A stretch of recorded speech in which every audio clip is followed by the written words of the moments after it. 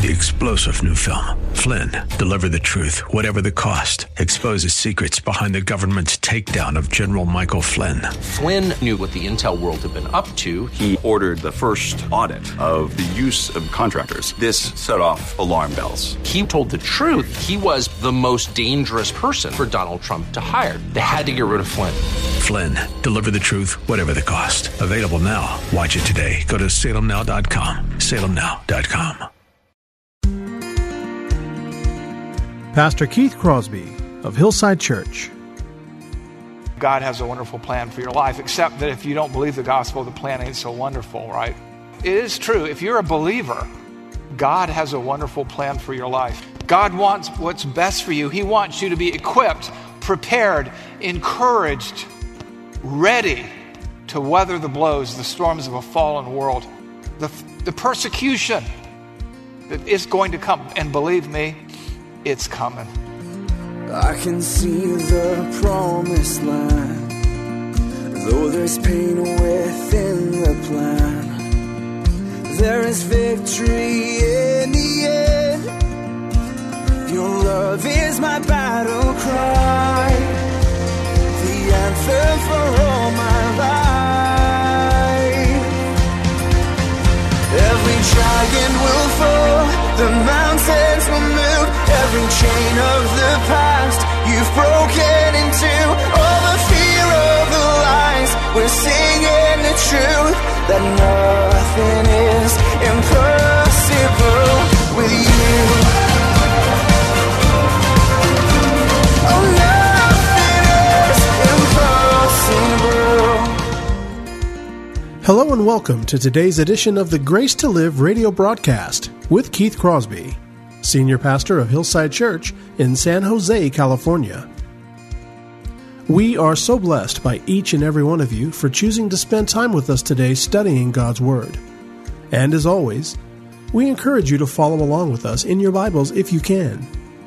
On today's broadcast, Pastor Keith delivers another message from his sermon series entitled Rethinking Church.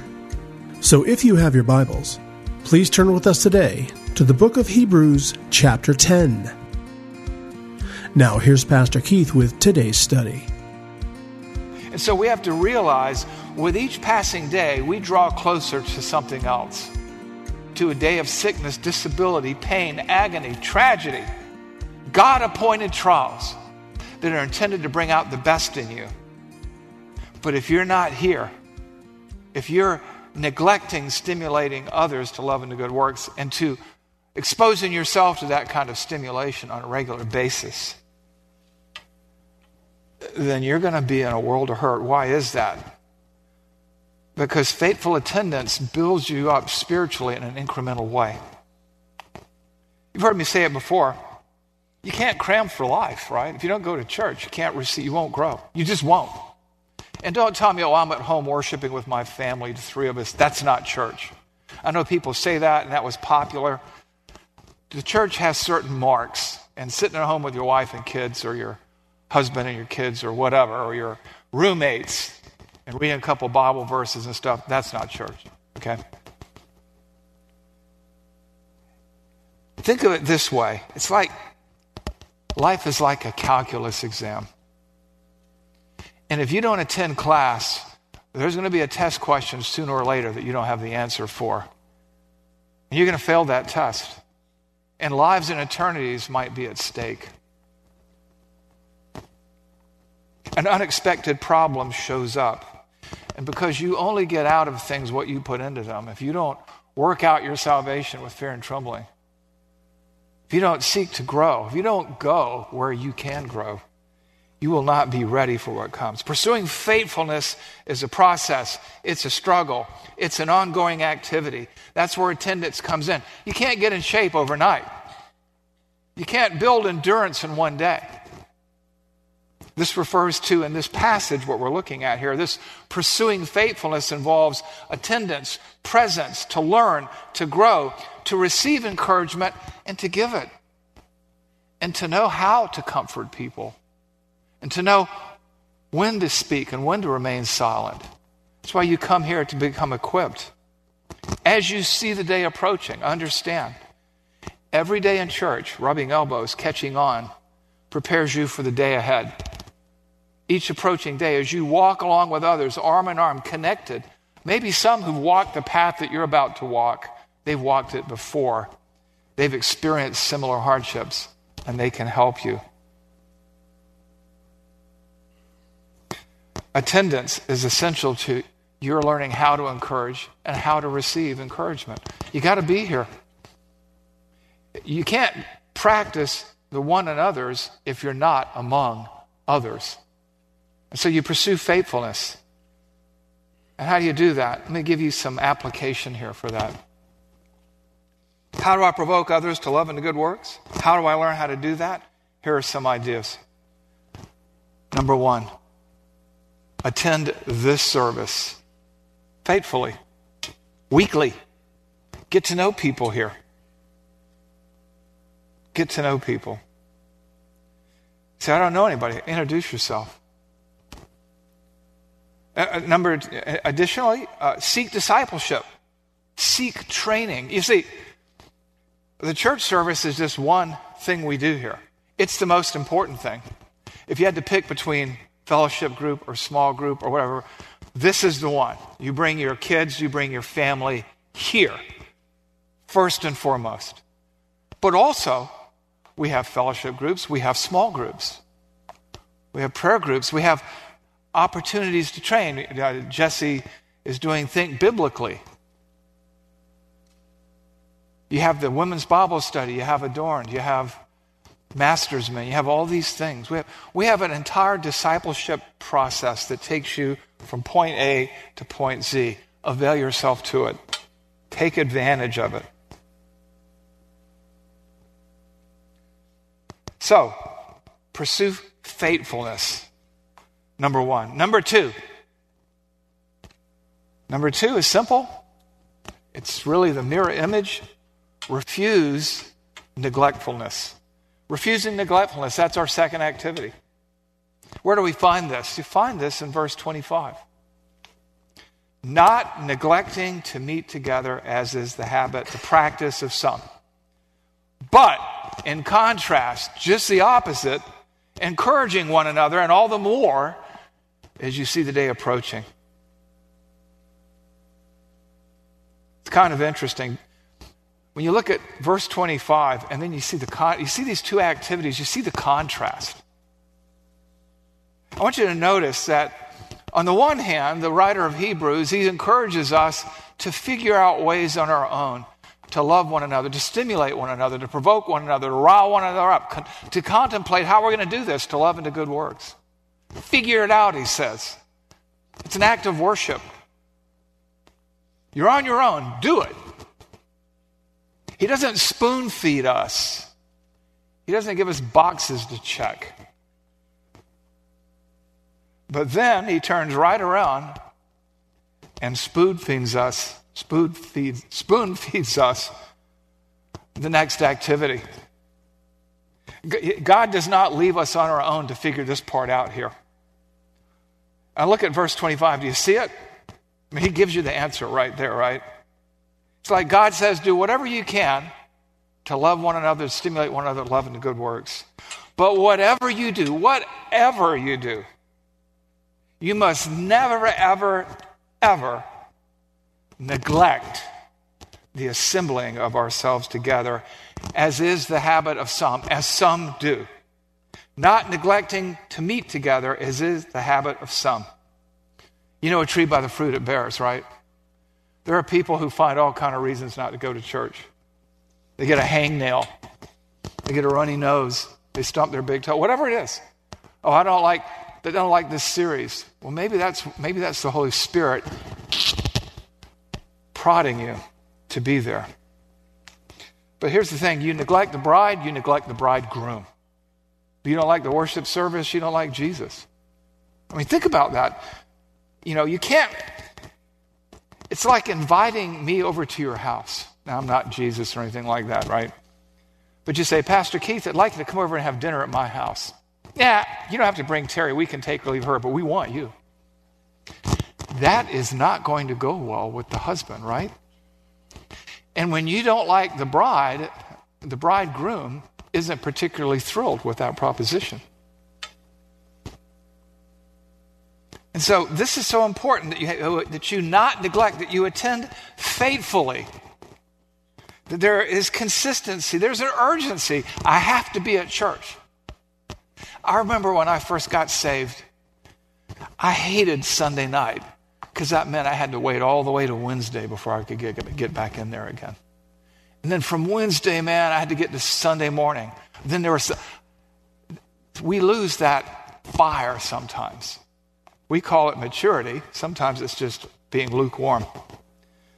You know, when I was 12 years old, I joined the Savannah Striders. It was a running club. Now, when I was 12 years old, I was about this size. And so I ran with these college athletes.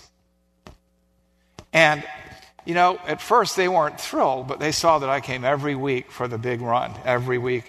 You know, when people get up every morning to run, sometimes they go out and they don't know people.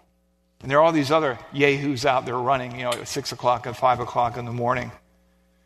And they can, you know, they'll miss a day here or there, but they start stacking up days, and then they start making acquaintances. Somebody will kind of, hey, keep at it. You know, all that encouragement. And as you apply yourself to being consistent and pursuing that, running, the other runners come alongside you. Older, more experienced runners give you a few tips. Whatever it is. That's the way it works at church. I mean, people at the track begin to recognize you. People at church begin to recognize you. But if you're out there once in a blue moon, I mean, anybody can go out and run 3 miles. But can you do it every day? And so in the church, if you're not here, we can't get to know you. And we can't get to encourage you. And it's difficult, if not impossible, to come alongside you. To run alongside you like these runners might be inclined to do. It's like this.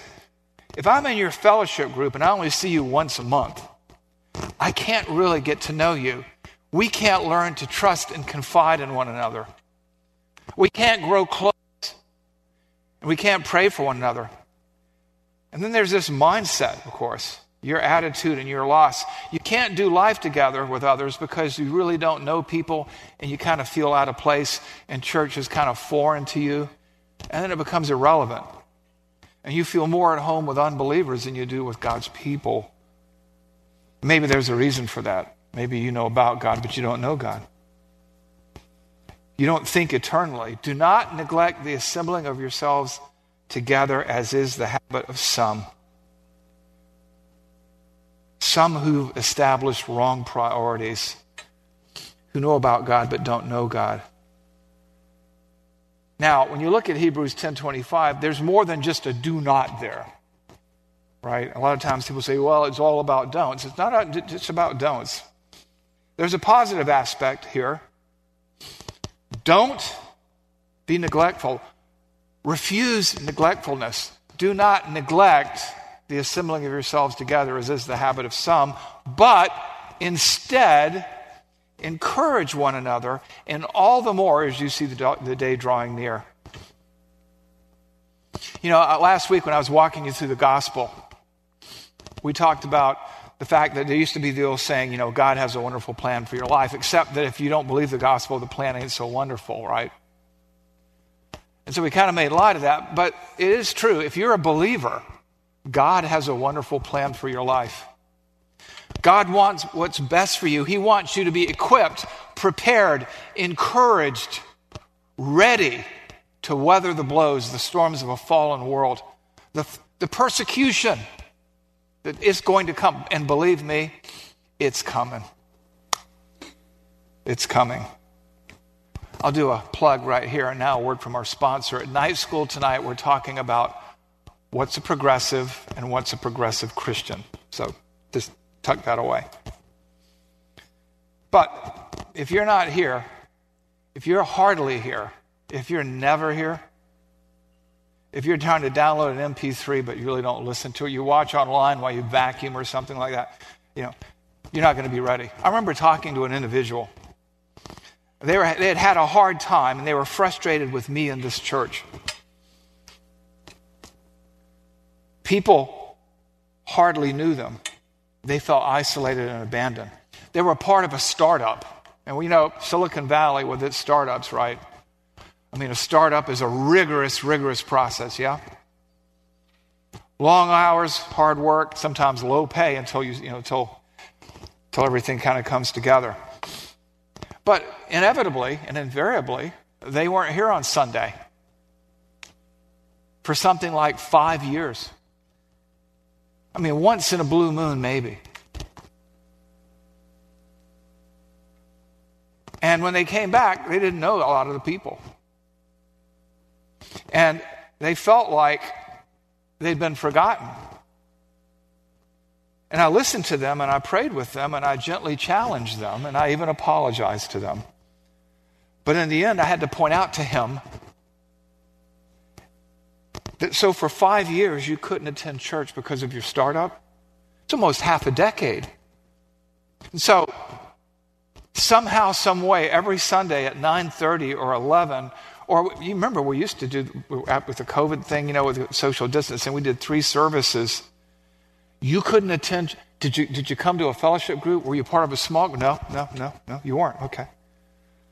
What were your priorities? Job? God? Family? Where was the eternal perspective?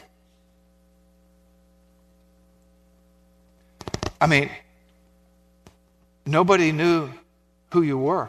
You just left. Now, they left before I got here, and they returned after I'd been here. But you know what? If your job is taking up that much time, it's time to change jobs. Because you're not going to come back in and just reconnect. I remember sharing with a group of businessmen once that no one ever says on their deathbed, and it's not my quote, I stole it from somebody else, of course. No one ever says on their deathbed, I should have spent more time with my job. I should have spent more time with my business, not my family and not my God. No one ever says that.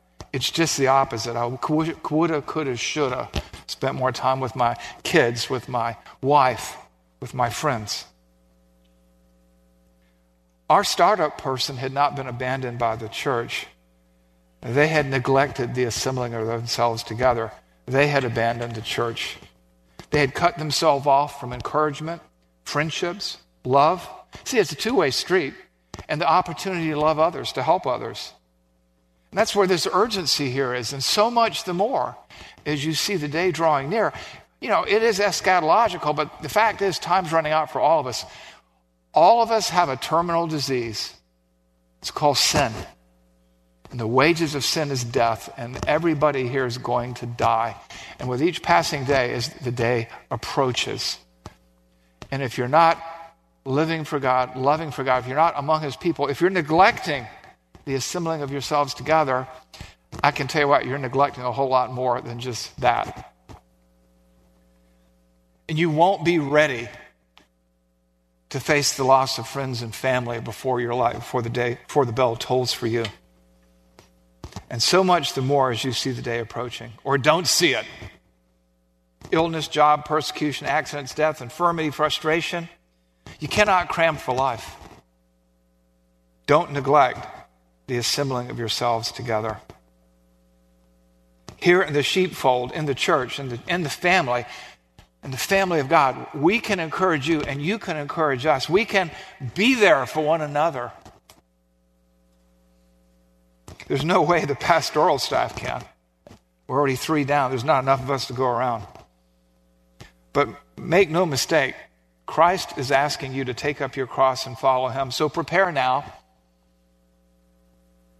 And so much the more as you see the day approaching. And you know what? Hardship, suffering, those are gifts.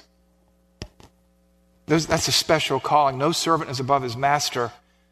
And so he wants you to be prepared. He will prepare you to fulfill the ministry that he's called you to if you're here.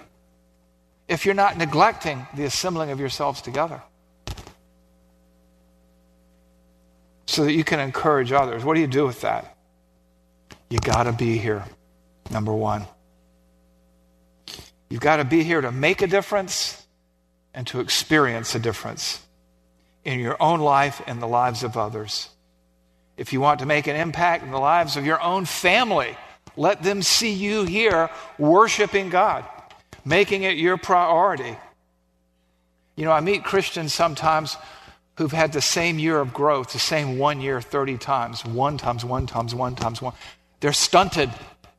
They're spiritual dwarves. Then there are those who are here,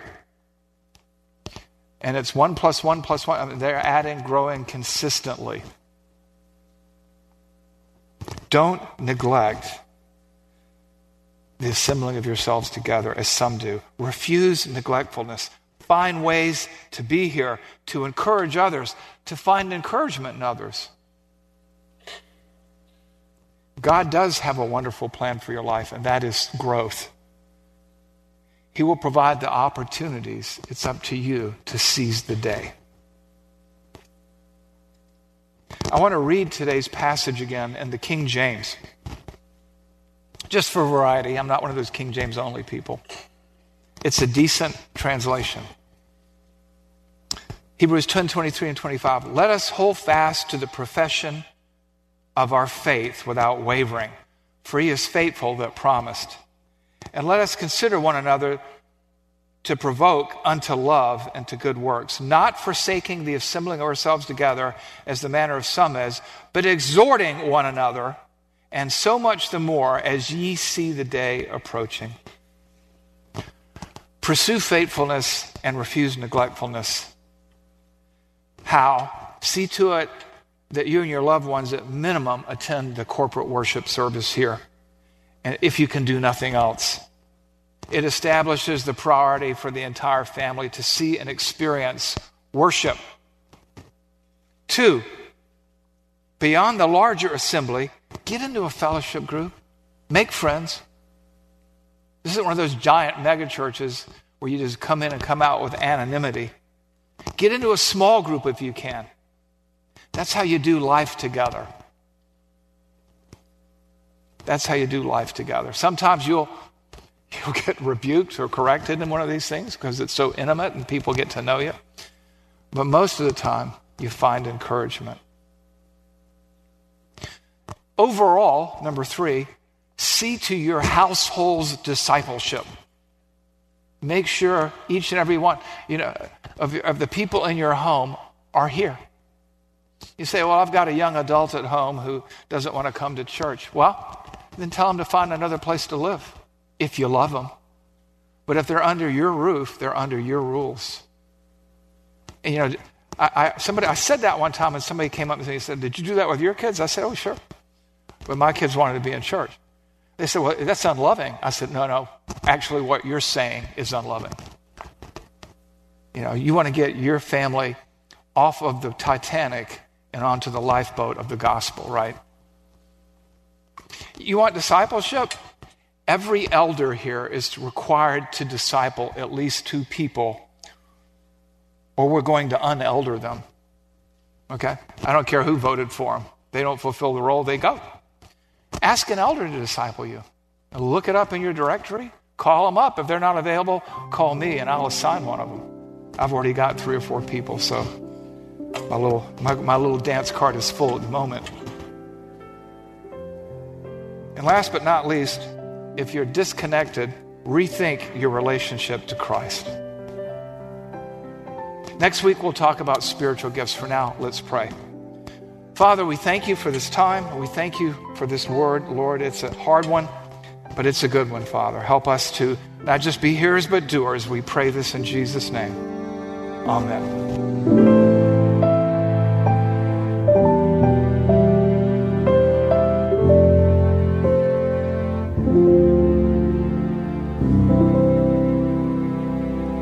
Pastor Keith Crosby on today's edition of Grace to Live. We are so blessed that you've chosen to spend time with us today studying God's Word.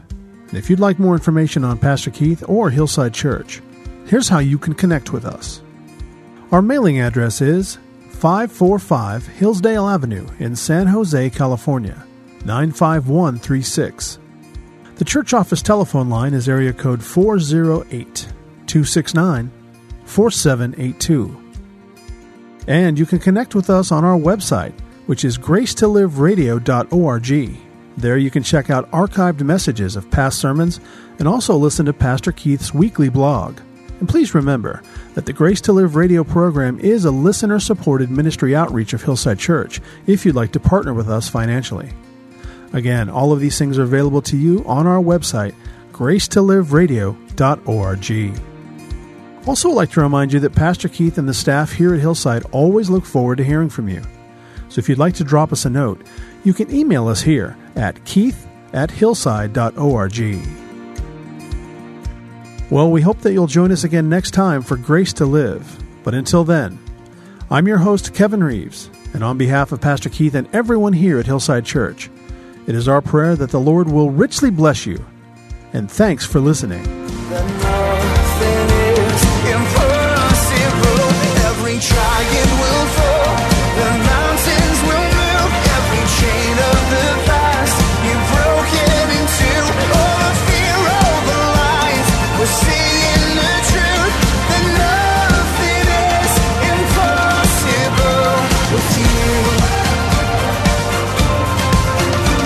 Oh, nothing is impossible.